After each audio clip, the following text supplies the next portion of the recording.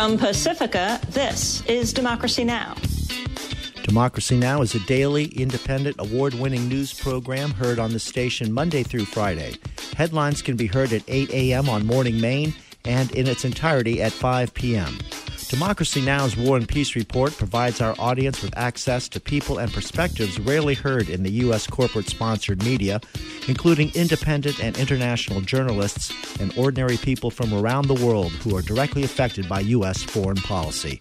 For alternative news analysis, tune into Democracy Now! With Amy Goodman, weekdays at 8 a.m. for the headlines and 5 p.m. for the complete hour, only on Community Radio WERU-FM.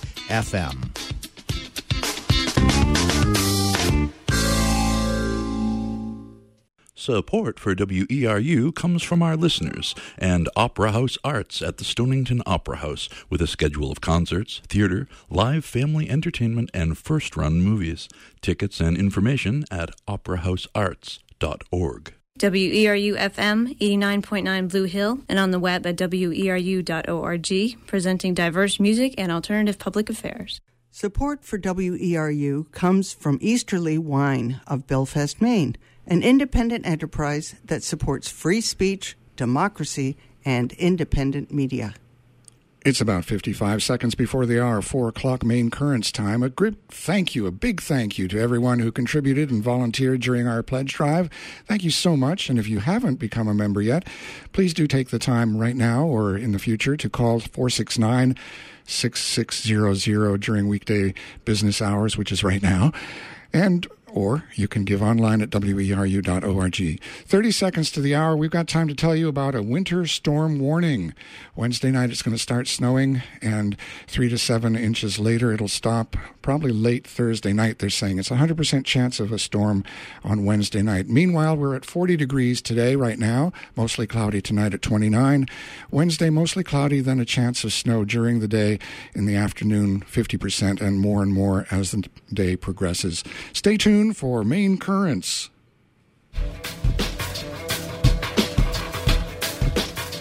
And this is Maine Currents, independent local news, views, and culture for Tuesday, March 6, 2018. I'm Amy Brown, and we're live in the studio today where we'll be taking your calls and talking about non-binary gender identities and the Health Equity Alliance. We are joined today by Nick Sparlin, Umbreen Rana, Maddie Magnuson, and Hannah Rulin. They are going to share their experiences, answer your questions, define some terms for us. And we're going to start by having them go around the table and tell you a little bit about themselves. And then after that, we'll open the phone lines. The phone number into the studio is 469-0500. But let's let our guests introduce themselves first. And we're going to start with Umbreen. Hi, my name is Umbreen Rana. I use she, her, and they, them pronouns, and I'm with the Health Equity Alliance. There I run a community center for the LGBTQ plus community. I run a youth drop-in center weekly for LGBTQ youth, and I'm the co-chair of Bangor Pride. I am also the co-chair of Maine Transgender Network, which is an organization that runs support groups and drop-ins for transgender people across the state. Hi there. My name is Nick Sparlin. I use the pronouns they, them, and I identify as gender non-binary. I am a friend of Health Equity Alliance, not directly affiliated. Let me see. What can I say? I am a freelance technical theater worker. And yeah, I'll pass the torch on. I'm Hannah Rulin. I use they, them pronouns, and I am the Northern Maine LGBTQ plus community organizer with Health Equity Alliance. I am the other co-chair for Bangor Pride, and I also volunteer with the Mabel Wadsworth Center. And I'm Maddie Magnuson. I also work at the Health Equity Alliance as the director of LGBTQ plus and harm reduction services. And there I oversee our two teams. We offer lots of services, including the youth drop-in that Umbreen was talking about. And we also do trainings for community organizations, healthcare providers, and we're gearing up for our 2018 LGBTQ plus healthcare conference on June 29th in Bangor. All right. So tons of experience in this room. And the show actually was suggested by Hannah, who has been a guest host of the short feature Outside the Box, Larry Danzinger's short feature. And maybe just start off with what you were thinking, what your goals are, and then we're going to get into some terminology. But overall, what inspired you to think that maybe a longer piece rather than just the short feature might be helpful? Yeah, a lot of folks are really just not educated about non-binary identities. It's something that's completely outside of their realm of experience. And while I definitely feel the spot that I did on Outside the Box was informational, there wasn't the opportunity for people to ask questions. And, it being so brief, there was only so much that could be covered. And the topic of gender is one that has a lot of complexities and nuances to it. So being able to do this in a longer broadcast, I feel really gives the opportunity to cover all of those nuances, or at least more of them. Great. All right. So at this point, we'll open the phone lines. We have a lot of terms to define, but I want to just make sure that people know that at any point, if they want to call in with a question or to share their own experiences, you can do so. The number is 469-0500 right into the studio, or you can call 1-800-643. Actually, no, I'm back on pledge drive mode. The toll-free number to call into the studio is 1-866-625-9378. But the easier way is just 469-0500. So just to set the stage for a further discussion, you have some terminology and you've broken it up into categories. Who is going to start with that? Umbreen. Yeah. So this is Umbreen. So in order to talk about non-binary and gender non-conforming identities, we need to talk about the social construct of the gender binary. So the gender binary is that idea that classifies sex and gender as two distinct, opposite, and disconnecting entities that separate them into male and female. But in reality, gender is a spectrum. So the gender binary not only enforces gender into the roles that those genders are expected to conform to, but they also dictate how people are to dress and act and behave. And those things can be really restrictive. So the gender can be assigned, is generally assigned by a doctor at birth, when in reality that's sex. And someone that is transgender, they do not agree with what the doctor had said at birth. And to define the term cisgender, that's when someone's gender identity corresponds with that sex that was assigned at birth. Do you mind pausing for just a second? We have a caller already. William from Surrey, go ahead with your question or comment. Hi, I just wanted to ask, I've been around, I've been in Boston and other fairly liberal universities and areas, and I just wanted to ask, how does one believe that they aren't a specific gender? And I say gender in this case, meaning sex assigned at birth, because to the best of my knowledge and many others. You're breaking up, William. It sounds like you're on a bad cell phone connection, but I think the gist of what you're saying is, how does one know that they are not whatever sex was identified on their birth certificate? And I think maybe everybody in the room can weigh in on that. Hannah, you want to go first? Yeah. So first, what I'd like to cover with that, which was a little bit of what Umbreen was starting to get into, is, how we assign sex at birth, how we assign gender, is we know that there are identities outside of the binary, because identities outside of the binary have been recognized across cultures and across time. Typically, that's recognizing the two binary genders and then a third one outside of that. But there have been more than one culture, multiple cultures across history that have recognized even up to 5 distinct genders with their own gender roles and rules for that society. So we know that the reality of gender isn't so cut and dry that you are what, your born doctor says, oh, hey, you are this, or, oh, hey, you are that. We know that it's more nuanced and complicated than that. So what's important to keep in mind is, gender is that internal element of identity. When we're talking about sex, that typically refers to physical characteristics, and that's its own whole messy spectrum. But if we just look at gender, again, that's that internal element. So someone knows that they, are non-binary or gender non-conforming, or, for binary trans folks, they know that they're that because they know what their gender is. Just like, a cisgender woman, if you were to ask her, like, oh, what's your gender? She would say, I'm a woman. Because it's that internal element of identity. Yeah, and it's really up to the individual, as Hannah was saying. It definitely varies. We've all had different formative experiences that have allowed us to come to the conclusion of what we think our gender identity is, what we believe about ourselves. And that's an important thing to have, this individuality. And I think it's really cool if you look at how gender is studied, to see the variations across cultures and across time, as Hannah was saying, because it just shows how truly diverse the human population is. We are not all within one or two or even three boxes. There are so many different things to explore. Thank you for answering that question. We have a new caller on? Oh, this is William is still there? You sound okay. Yeah. You're not breaking up anymore. We have more responses here in the studio, but if you have a quick follow-up, go ahead. I also just wanted to know how much of this this non-conforming gender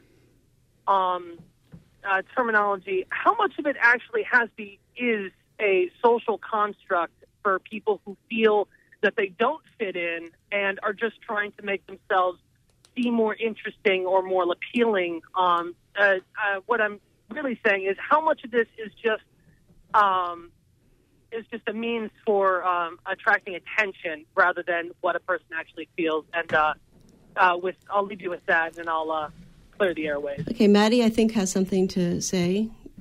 Yeah, I just want to touch on the point that people often do equate sex and gender as the same thing. So I think, as Umbreen was about to say, a doctor sees a baby. If there's a penis, they say it's a boy. And if there's not a penis but a vulva, they say it's a girl. And then we raise them as a gender based on that sex assigned at birth. I think within academia, thanks to feminism and things like that, we start to explore and break down gender roles and what gender is, and is gender socially constructed? Do, women always have to wear dresses and, be a homemaker because they have the biological capability to, have children, etc. We're starting to break those down, but I think what people also don't recognize is that there are sex variations as well, biological sex variations. So, I mentioned the conference we're doing earlier. We're going to have a keynote speaker named Pigeon Pagonis, who is an intersex activist. So there's a whole lot of folks who fall on a spectrum between characteristics that we would normally call male and characteristics that we'd normally call female sex characteristics. And so I think that's also a part of it. We do know that sex and gender are two distinct things. Sex generally refers to someone's biological characteristics like chromosomes, hormones, facial hair, secondary sex characteristics, those kind of things, internal reproductive organs, versus gender is the innate sense of who you are. But there is some overlap. I know for me personally, growing up, I didn't feel like I fit into the traditional mold of what it was to be a girl, and I was uncomfortable. I didn't have the language to describe it. But with puberty, I also recognized, I was imagining that I was going to grow up and to be some sort of voluptuous ideal form, and I wasn't. I had chest hair and a flat chest and facial hair, and I think those biological sex characteristics contributed to my sense of having a non-binary identity. I don't think those were the only things, but I think for me personally, there was some overlap there. And so it isn't, I don't think, me trying to be special, but me feeling, again, like our world is trying to make a very, very narrow version of what you can be to be a man or a woman, or to be male or female. And a lot of people don't feel comfortable with that and don't want to be a part of it. I have to say, with William's question about whether or not people who are non-binary are just trying to get attention, I felt my back go up, and I actually the sort of calm response in the room, it makes me wonder if this is something that you're just kind of used to dealing with. Oh, definitely. This is Nick. And my response to that would be, I really don't think it's people out there trying to get attention or to make themselves seem special or different so they could like rub it into people's faces or anything like that. I think it's that as our society has become more accepting of queer issues and queer people are now comfortable using language to find ways to, label themselves like and make themselves feel like more safer and secure in their variations, how they differ from other people, which is a perfectly acceptable thing to do. Language changes all the time. And it's important that it does that because we're all very different. We're like even like small differences like between people or big differences. Like it's important to have different terminology because we are social people and social people like social groupings. Like it makes sense. I want to make sure that, Hannah, I'll get to Hannah, and then we won't lose track of the getting back to Umbreen with the definitions that we were going to. But I want to make sure that before we move on to a completely different topic, first off, I give the phone number again if anybody wants to call in with a follow-up or a question, 469-0500 into the studio. This is Maine Currents. But the other part of what William was asking before the phone was breaking up was about how do you know? Does anybody want to talk about personal experiences? Does anybody feel comfortable talking about personal experiences or about experiences that maybe others have told you about how they knew that they did not fit into a binary gender? And maybe the fact is that most people don't and people just don't realize it. But does anybody want to address that? Hannah? Yeah. So I just want to touch on, the issue of attention. And I think what's really important to note is that the attention that people typically get for being trans, whether that's binary, non-binary, gender non-conforming, is not positive attention. It's violence is unfortunately what trans folks, again, binary and non-binary alike, are very much subjected to. As far as how you know and how you realize it, it's, very complicated. I can speak from my own personal experience, growing up as a child. I didn't, really recognize, because I didn't have the language for knowing, I'm genderqueer. So I didn't know that I was because that wasn't a word that I knew. I can definitely look back at my childhood at moments and be like, oh, wow, like that is super obvious. As far as my realization, it came about, started when I went off to college. I started being exposed to more people, more language, and, learning about the gender being a binary in our culture and that there's more that exists outside of that. And it was, discovering that language that made me realize it. And it's not, being exposed to that language I decided I was. It was I finally had the language to put to those internal feelings. You can't describe the color red unless you know the word red. So you can't describe feelings of being non-binary, of being genderqueer, unless those words exist for you. And that's part of why we've seen so much new language be created, is because having language to explain yourself is so important for our identities. And I think that's why we've seen more of this, is because as that language becomes more available, people are able to put to words who they are. Did you? Did anybody else want to weigh in on that before we take a call? Definitely. I agree a lot with what Hannah said. I can look back into my childhood when I had realizations that I didn't necessarily subscribe to what people's idea of a woman should be. Like, I used to walk around the playground saying that I was 3/4 boy and 1/4 girl, like stuff like that. You don't have the words for. And I definitely think, like, growing up, reading, talking with a diverse amount of people, like, with different ideas and stuff like that, you start really to get a feel for who you are in the world, and, like, where you stand as an individual, your identity. And so having the words, the terminology behind it is just so powerful because it makes the feelings that you have inside seem so real. All right. William from Surrey is back. Let me give the phone number again. It's 469-0500 if you have a question or a comment for Maine Currents. We're talking about non-binary gender identities. Go ahead, William. Hi. Thank you for taking my call again. I just wanted to put forth the idea for binary or rather non-binary and transgender for your speakers. Would you consider yourselves to have gender dysmorphia? Do you mean gender dysphoria? Yes. I'm sorry, what did I say? You said dysmorphia. Close word, not quite the same. Different pathology. Would you consider that you went undiagnosed with gender disassociation? So I'll just touch on the fact that LGBTQ identities have historically been pathologized. So homosexuality was in the DSM manual for therapists to use as a diagnostic tool. We no longer have that in the DSM, but some terms related to transgender identities are still pathologized to a degree and used as a way to allow people to get hospitals to give them the healthcare that they need. So for gender dysphoria, usually that refers to a sense of discomfort. And so, you can have body dysphoria, a sense of discomfort with your body, or social dysphoria. So when people are referring to you as a gender that you're not, that can feel really dysphoric. And I know for me personally, when I was younger, I felt a lot of body dysphoria.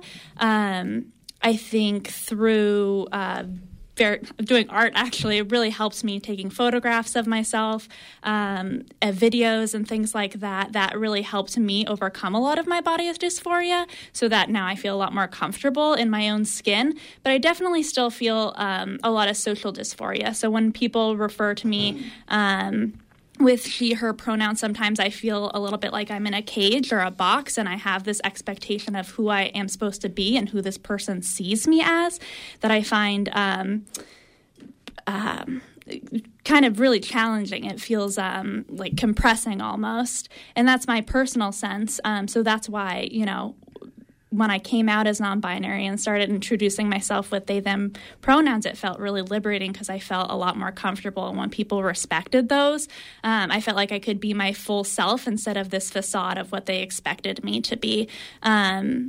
So absolutely, I definitely feel that personally. And the DSM is extremely political. In my other world, I use the DSM extensively. It's extremely political. It's been revised historically every so many years. It's influenced by a lot of things. And the question remains, and it was a lot spoken about quite a bit recently, a show I did a few weeks ago with the so-called conversion therapy bill in Maine to try to ban conversion therapy used with kids in the state. It's a widely discredited practice, but it's still used by some people. And the ban, and it's the practice of supposedly changing someone's sexual orientation through therapy. Most therapeutic organizations see it as, at best, unethical, if not completely abusive, if they don't come right out and say it's abusive. But some of the testimony at that was referring to people who may be having what some might see as discomfort with their sexuality, but that being externally imposed, that's not something that comes biologically. This is not a biological or neurological or mental illness in the traditional sense. It's more a reaction to the societal expectations. And actually, perfect jumping point for what I wanted to say, which is that typically, when we think of trans folks, we think of binary trans folks. And when we think of binary trans folks, we automatically think every single binary trans person has gender dysphoria. Now, binary trans person, you're talking about somebody who's trans, male, female, not somebody who's fluid somewhere in the spectrum, right? So, okay. Because trans just refers to anyone who identifies with a gender different than what they were assigned at birth. So someone who's binary trans would be, like a trans woman would be binary trans. Potentially. Anyways, gender's weird. Continuing. So, typically we think of trans folks, thinks of binary trans folks, and immediately it's, all trans people have gender dysphoria, and that if you don't have gender dysphoria, you're not trans. And that's really not true. There are some trans folks who don't have dysphoria at all. Or, like Maddie brought up, they may have social dysphoria. They might not have any body dysphoria. It really depends on the individual, and I see just as wide of a spectrum with that among non-binary folks as well. Now, I haven't surveyed every single binary trans person nor every single non-binary trans person, but just in my own experience, both with my own identity and talking to other people I know about, there are some folks who do have dysphoria and some people who don't. I can speak to my own experience with dysphoria, which is that in my case, it's very fluctuating as far as body dysphoria goes. Some days I do have body dysphoria. Some days I have -10 body dysphoria. Speaking on social dysphoria, though, like Maddie brought up, that is one that is more present. And, like you said, talking about the conversion therapy bill and people who, maybe do identify a certain way and want to change that, but it's because of pressures put on them. That's really what social dysphoria is. Those negative feelings aren't inherent to that individual. It's because of the lack of respect that they are being treated with. And I would just add to that, that's why we do a lot of education around things like how to ask someone's pronouns and use someone's correct pronouns, or how to use language that's less binary. So instead of hello, ladies and gentlemen, it's hey, folks, how you doing today?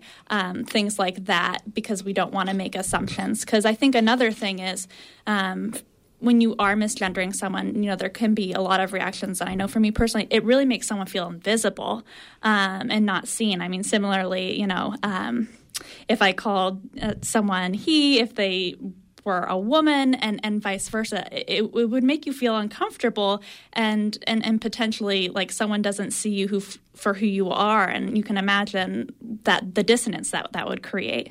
All right, let me just jump in and remind listeners you are listening to Maine Currents on WERU-FM. The phone lines are open at 469-0500 or 1-866-625-9378. Again, the easy one is 469-0500. John Greenman standing by to take your questions or comments.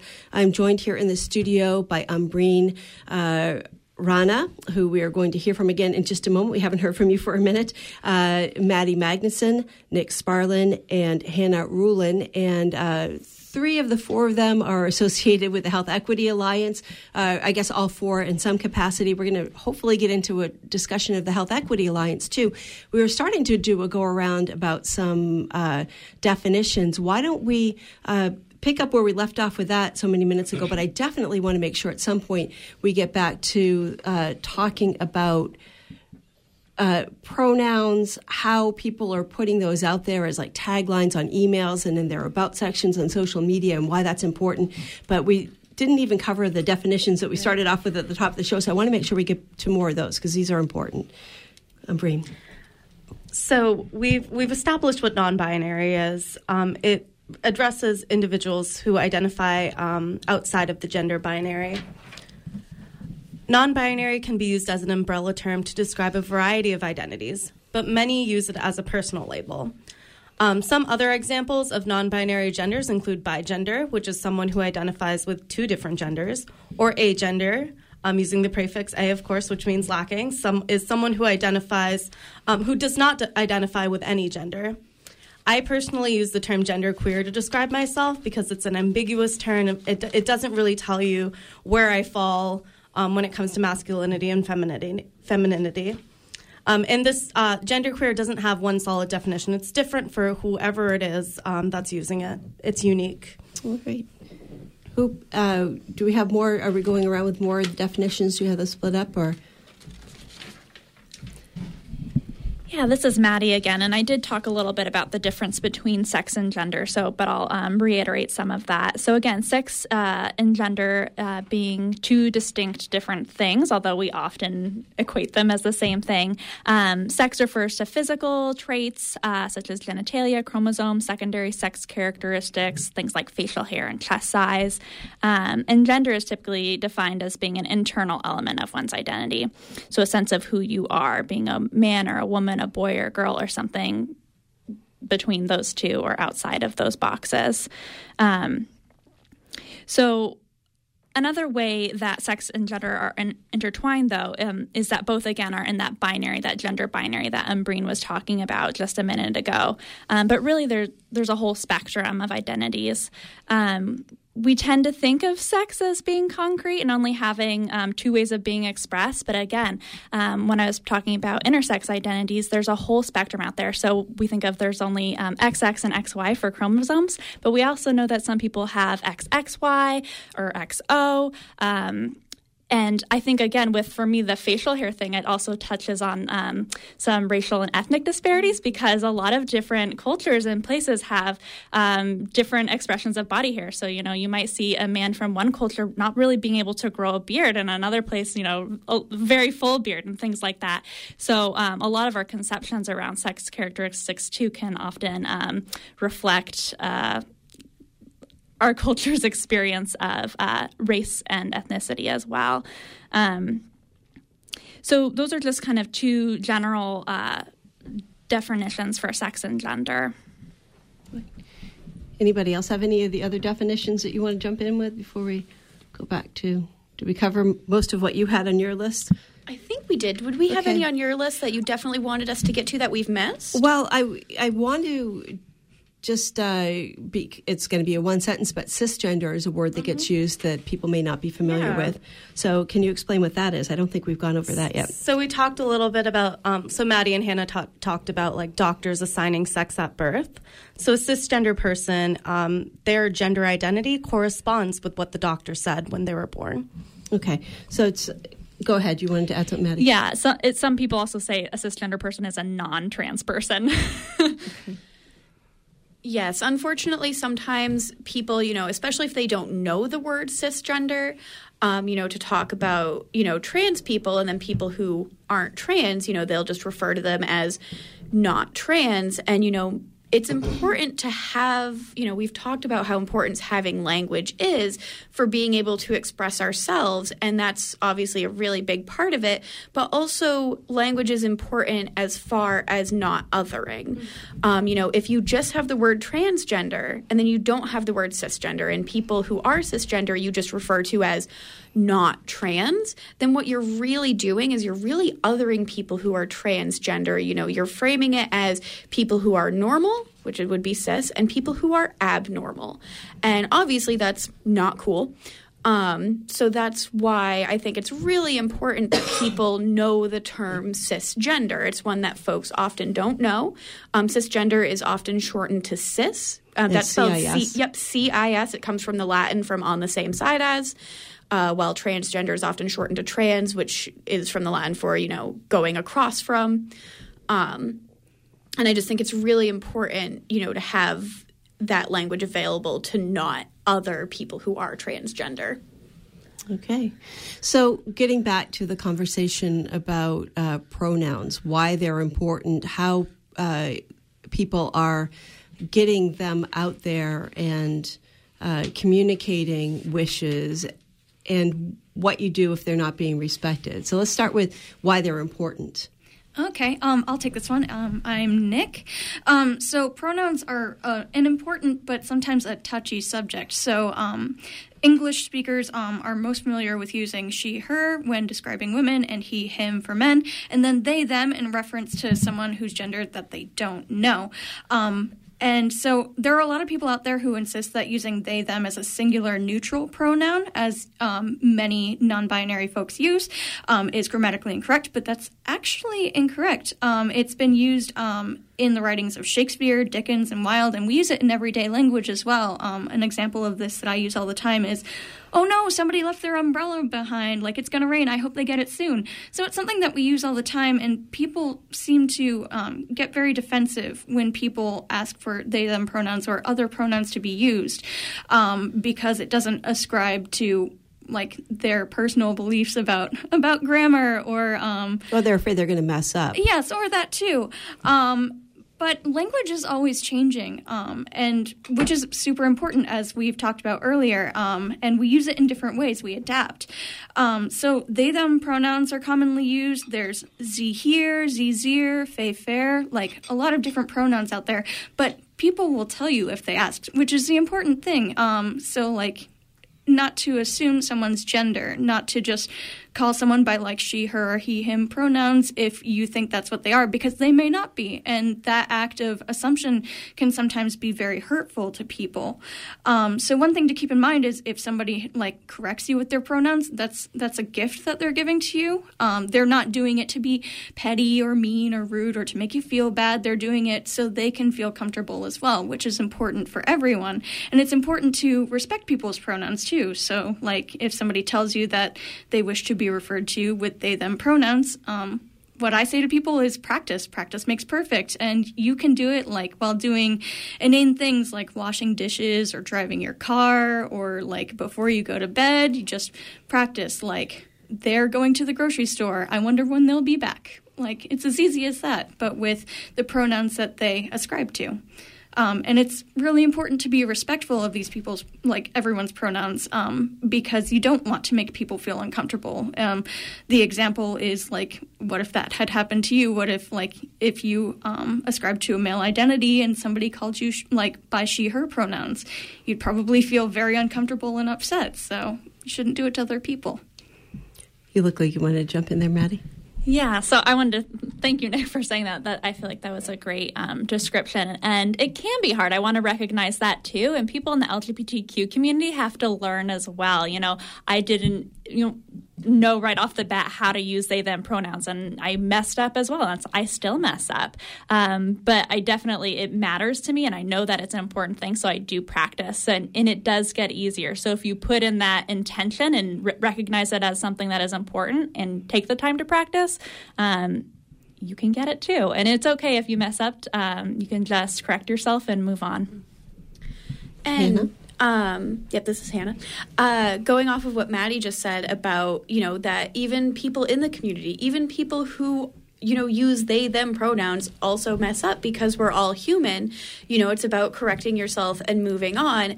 And that moving on bit is so important because what I've noticed, and, it's not people doing this with malicious intent, but a lot of the time, if someone who is cisgender misgenders someone who is trans, again, whether that person's non-binary or binary trans, they will apologize, but they will turn that apology into being about themselves. So let's say, for example, we have a cisgender man, and he accidentally misgenders his trans woman coworker. So when he apologizes to her, instead of just saying, oh my gosh, I am so sorry, I promise I will work better in the future, or maybe to ask, oh, do you have tips how I can work in the future on this? That would be an appropriate way to do it. Unfortunately, how it often is approached is, oh my gosh, I'm so sorry, I've been trying so hard, and then just giving, a list of excuses and basically turning it into a situation where she now has to comfort him. He was the one who, intentional or not, did do something hurtful. It's important to remember the difference between impact and intent. Just because he doesn't intend to do harm to her doesn't mean that he didn't. So, he's the one who did something that, did upset her, but, unfortunately is turning it into a situation where now she has to comfort him. So that's something to keep in mind. Again, we're all human. We all make mistakes. It's okay to make a mistake. Own your mistake, apologize, and move forward from it. Your mistake isn't about the other person you've hurt making you feel better. So listeners, if you have any questions about how to do this is a good time to call in and ask if you've had any experiences with this yourself. Again, it's Maine Currents on WERU, and the number into the studio we're live today is 469-0500. Again, 469-0500 if you have experiences to share or questions to ask, or you can call toll-free at 1-866-625-9378. So talking about experiences, how does one get started with this, either from your own experiences or from those of your friends or people that you've heard about, going out and starting to let the world know that you would prefer to be known by whatever pronouns work for you? How do you do that? And do you have any stories to tell about how that's actually worked on a practical level, and how many times you have to correct people? And so this is one that is definitely very complicated, and it's complicated whether someone is coming out as non-binary or if they're coming out as bisexual or really any identity within the queer community. You know, it gets complicated, and part of why it's so complicated is in the media, you know, the idea of coming out is portrayed as a one-time event. Whether that event goes well or poorly, you know, it's still portrayed as a one-time event. And regardless of what your identity is, it's not a one-time event. You know, coming out is a, you know, continual experience. Sometimes it goes better, sometimes it doesn't. You know, it really, you know, and what that coming out looks like really depends on the individual, on their identity, and, you know, what they are looking for with coming out. You know, if we look at specifically with, you know, non-binary people, you know, that can get really complicated looking at the fact that, you know, those identities aren't really widely understood. You know, if someone is coming out as gay, usually that person won't have to explain what being gay means. Sometimes they still do. But typically, you know, it's not a crash course in gender theory at the same time. So that's something that can complicate it a lot for non-binary folks. Going with that, because, you know, a lot of folks don't know those identities exist, there's also the often unfortunate reality of being met with, well, that's not real. Which obviously is very invalidating to someone because coming out is such a vulnerable experience. And again, that is something that binary trans folks deal with, you know, not being believed in their identity, but it's definitely a struggle for non-binary folks as well. You know, so for a lot of folks with coming out and being out as non-binary, you know, that might not be in every realm of their life. It may just be in some realms of their life. So I can speak to my own experience. You know, upon first realizing stuff with my identity, you know, it was coming out to really close friends, one family member. You know, I was in college at the time. So because of what I was studying in college, able to come out, you know, among my peers and my professors, you know, so coming out that way. And then as time has gone on, you know, coming out to some family members and then throwing in things like work gets very complicated, as evidenced by the fact that I've talked about working for HEAL and that I'm their LGBTQ plus community organizer. It's pretty obvious that I am out at work. However, in previous jobs, I haven't necessarily. Right prior to this job, I was in a job that I was out. I did make an effort to let people know what my identity was and what my pronouns were. But it wasn't an identity that was respected. You know, these were folks who were supposed to be very progressive, but unfortunately, you know, didn't have respect for my identity. And that is unfortunately common. You will have a lot of folks who frame themselves as being accepting, but then when it comes down to actually putting in that effort, they just don't value it.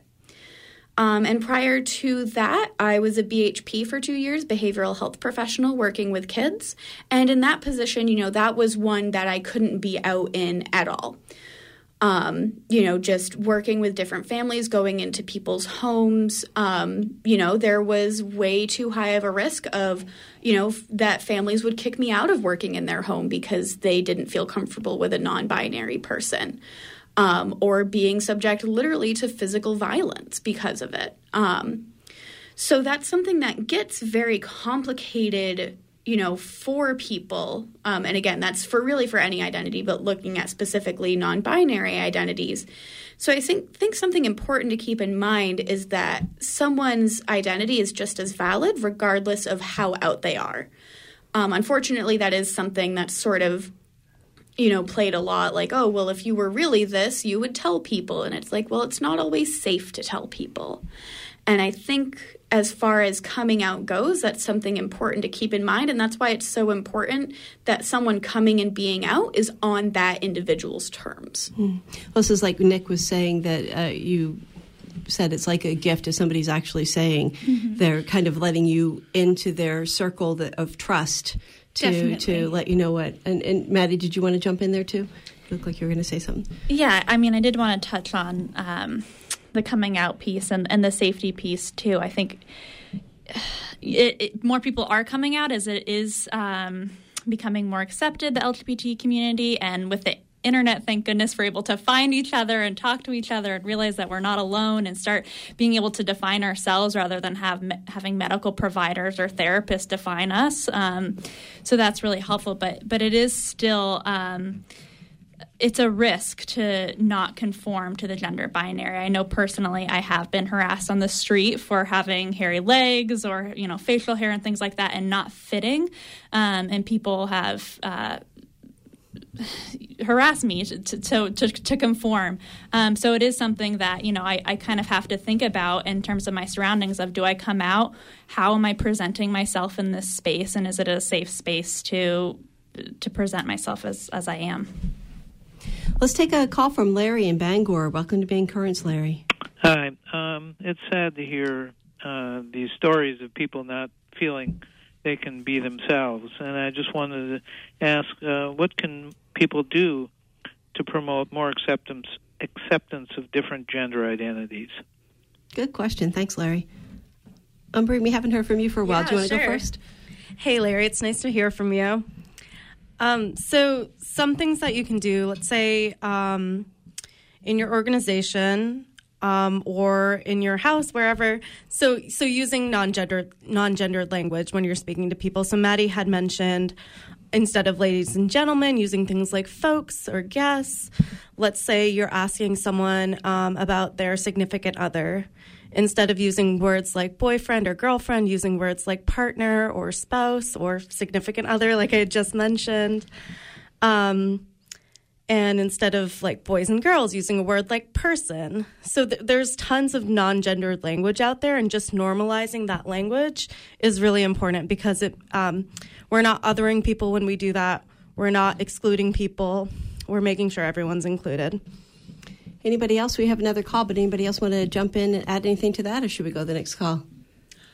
Oh, just really quickly, if you have someone who's non-binary in your life, and let's say that person's not in the room and other people are misgendering them, still correcting those people who are misgendering, even though the individual being misgendered isn't there. That's still just as important to do, whether or not that individual can hear it. And it's one that a lot of people don't realize the importance of. Well, and you might be doing the person a favor because they may not know, so you're setting them straight before they embarrass themselves in front of the person by misgendering them in front of themselves. Go ahead, Umbry. And another thing that we didn't mention is bathrooms. So bathrooms are gendered by either male or female. So what we have in our office are all gender restrooms. So that includes all of the genders, not just gender neutral too.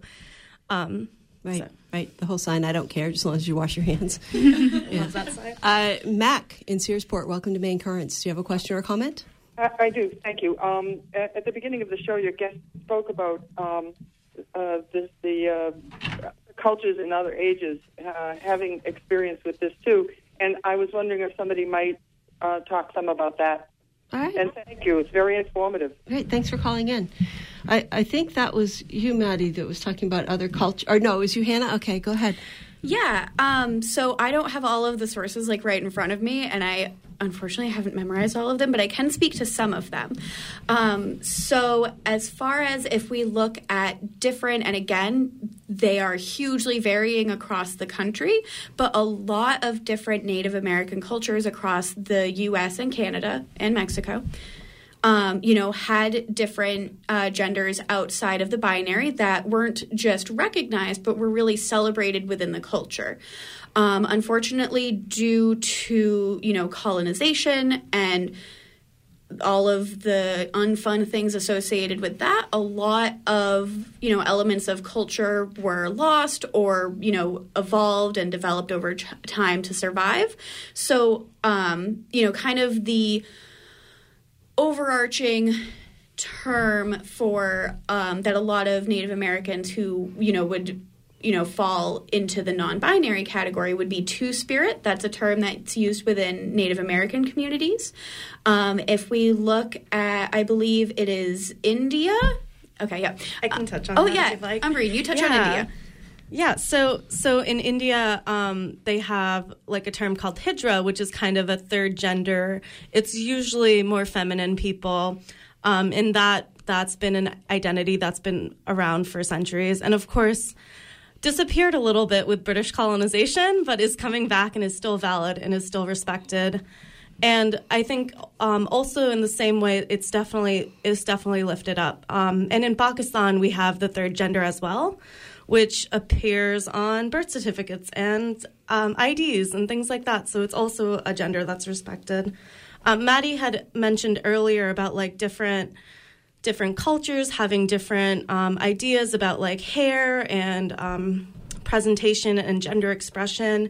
And I just wanted to touch on that a little bit too, because in America we see being non-binary is such a white thing, and that's what we see in groups, and like a lot of like people of color are afraid to come out because it's seen as such a white thing, but that's not true, because in other countries such as Pakistan, India, a lot of African countries have third genders and gender neutral identities.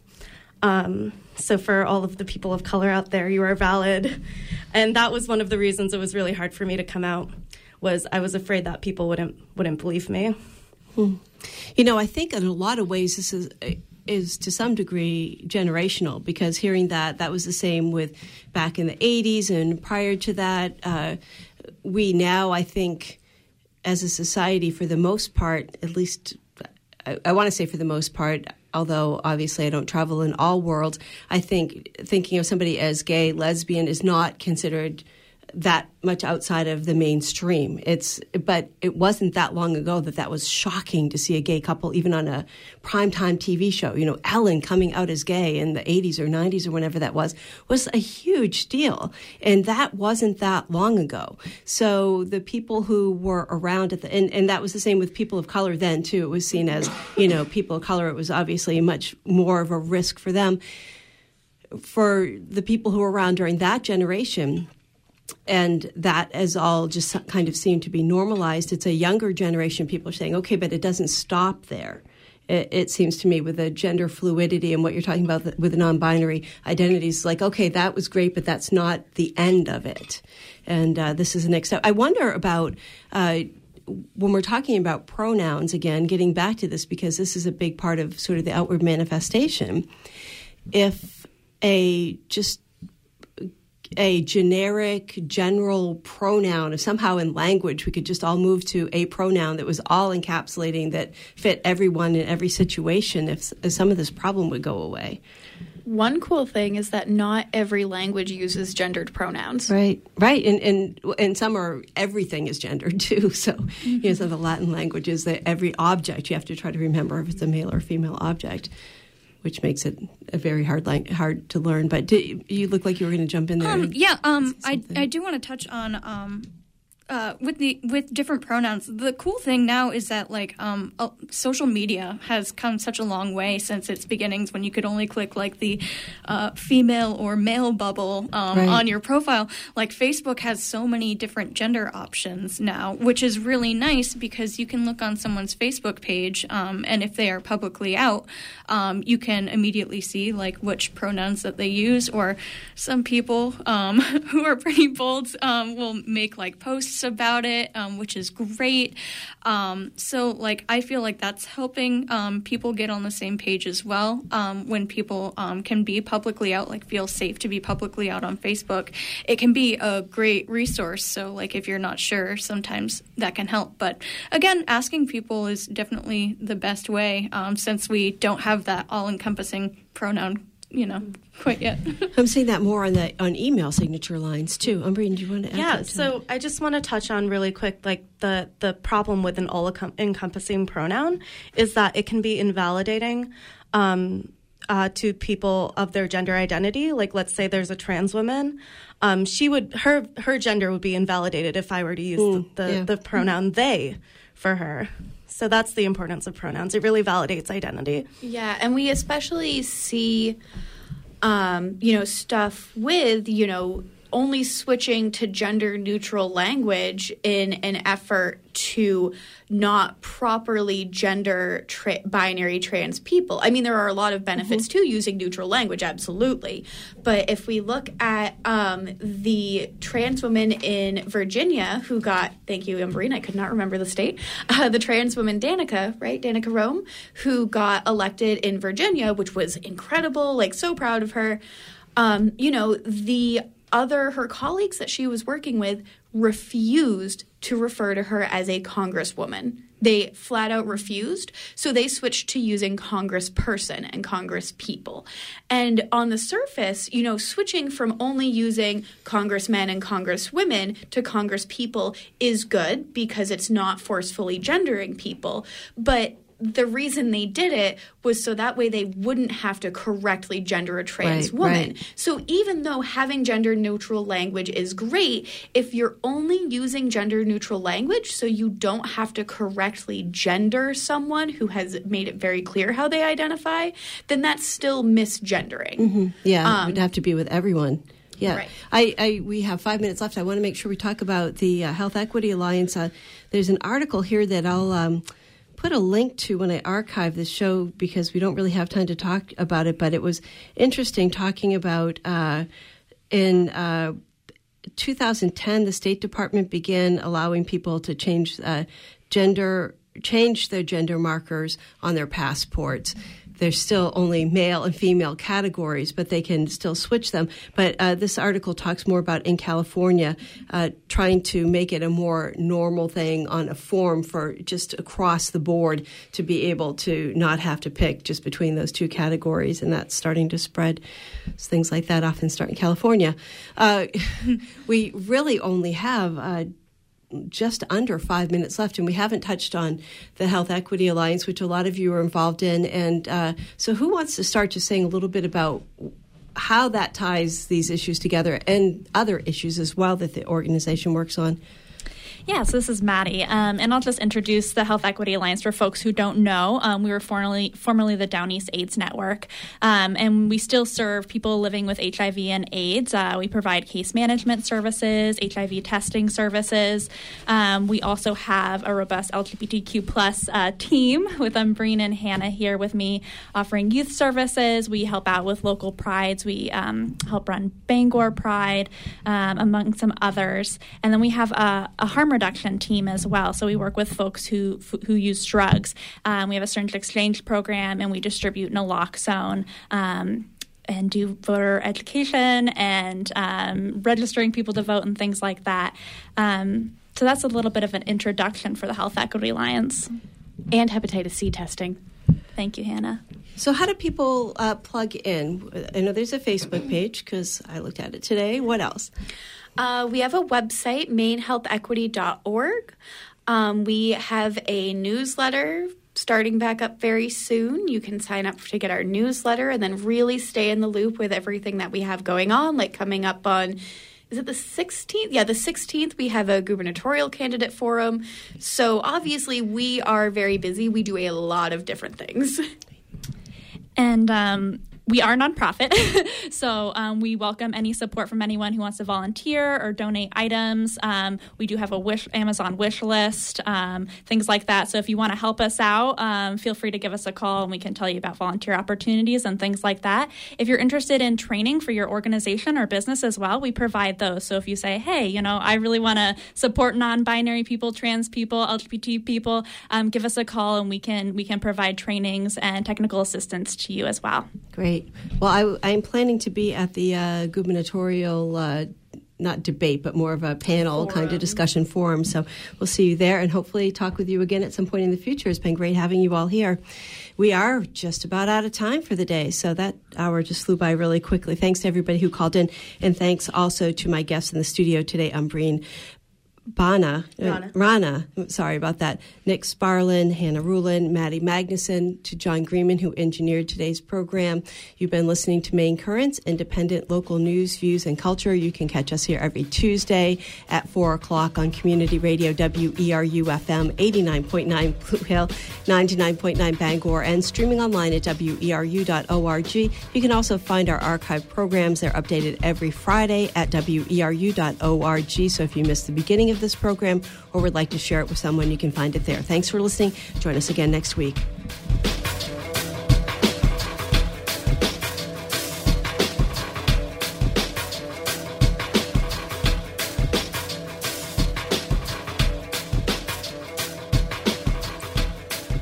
It's 4:57 and 30 seconds. Time enough to give you a little bit of an update on the weather before Democracy Now! Starts at 5. We're looking at mostly cloudy for the rest of the day. High of 40. It's going down here in East Orland to 36 already. Mostly cloudy tonight with a 29 as a low. And Wednesday, mostly cloudy with a chance of snow. High of 36. Cloudy with chance of snow at 50% Wednesday night. It's starting for real on later Wednesday night with 100% later in the evening. 3 to 7 inches. That's a winter storm warning. So be prepared. It's coming, folks. Support for WERU comes from our listeners and from Merrill's Bookshop, 134 Water Street in downtown Hollowell, selling fine used and rare books since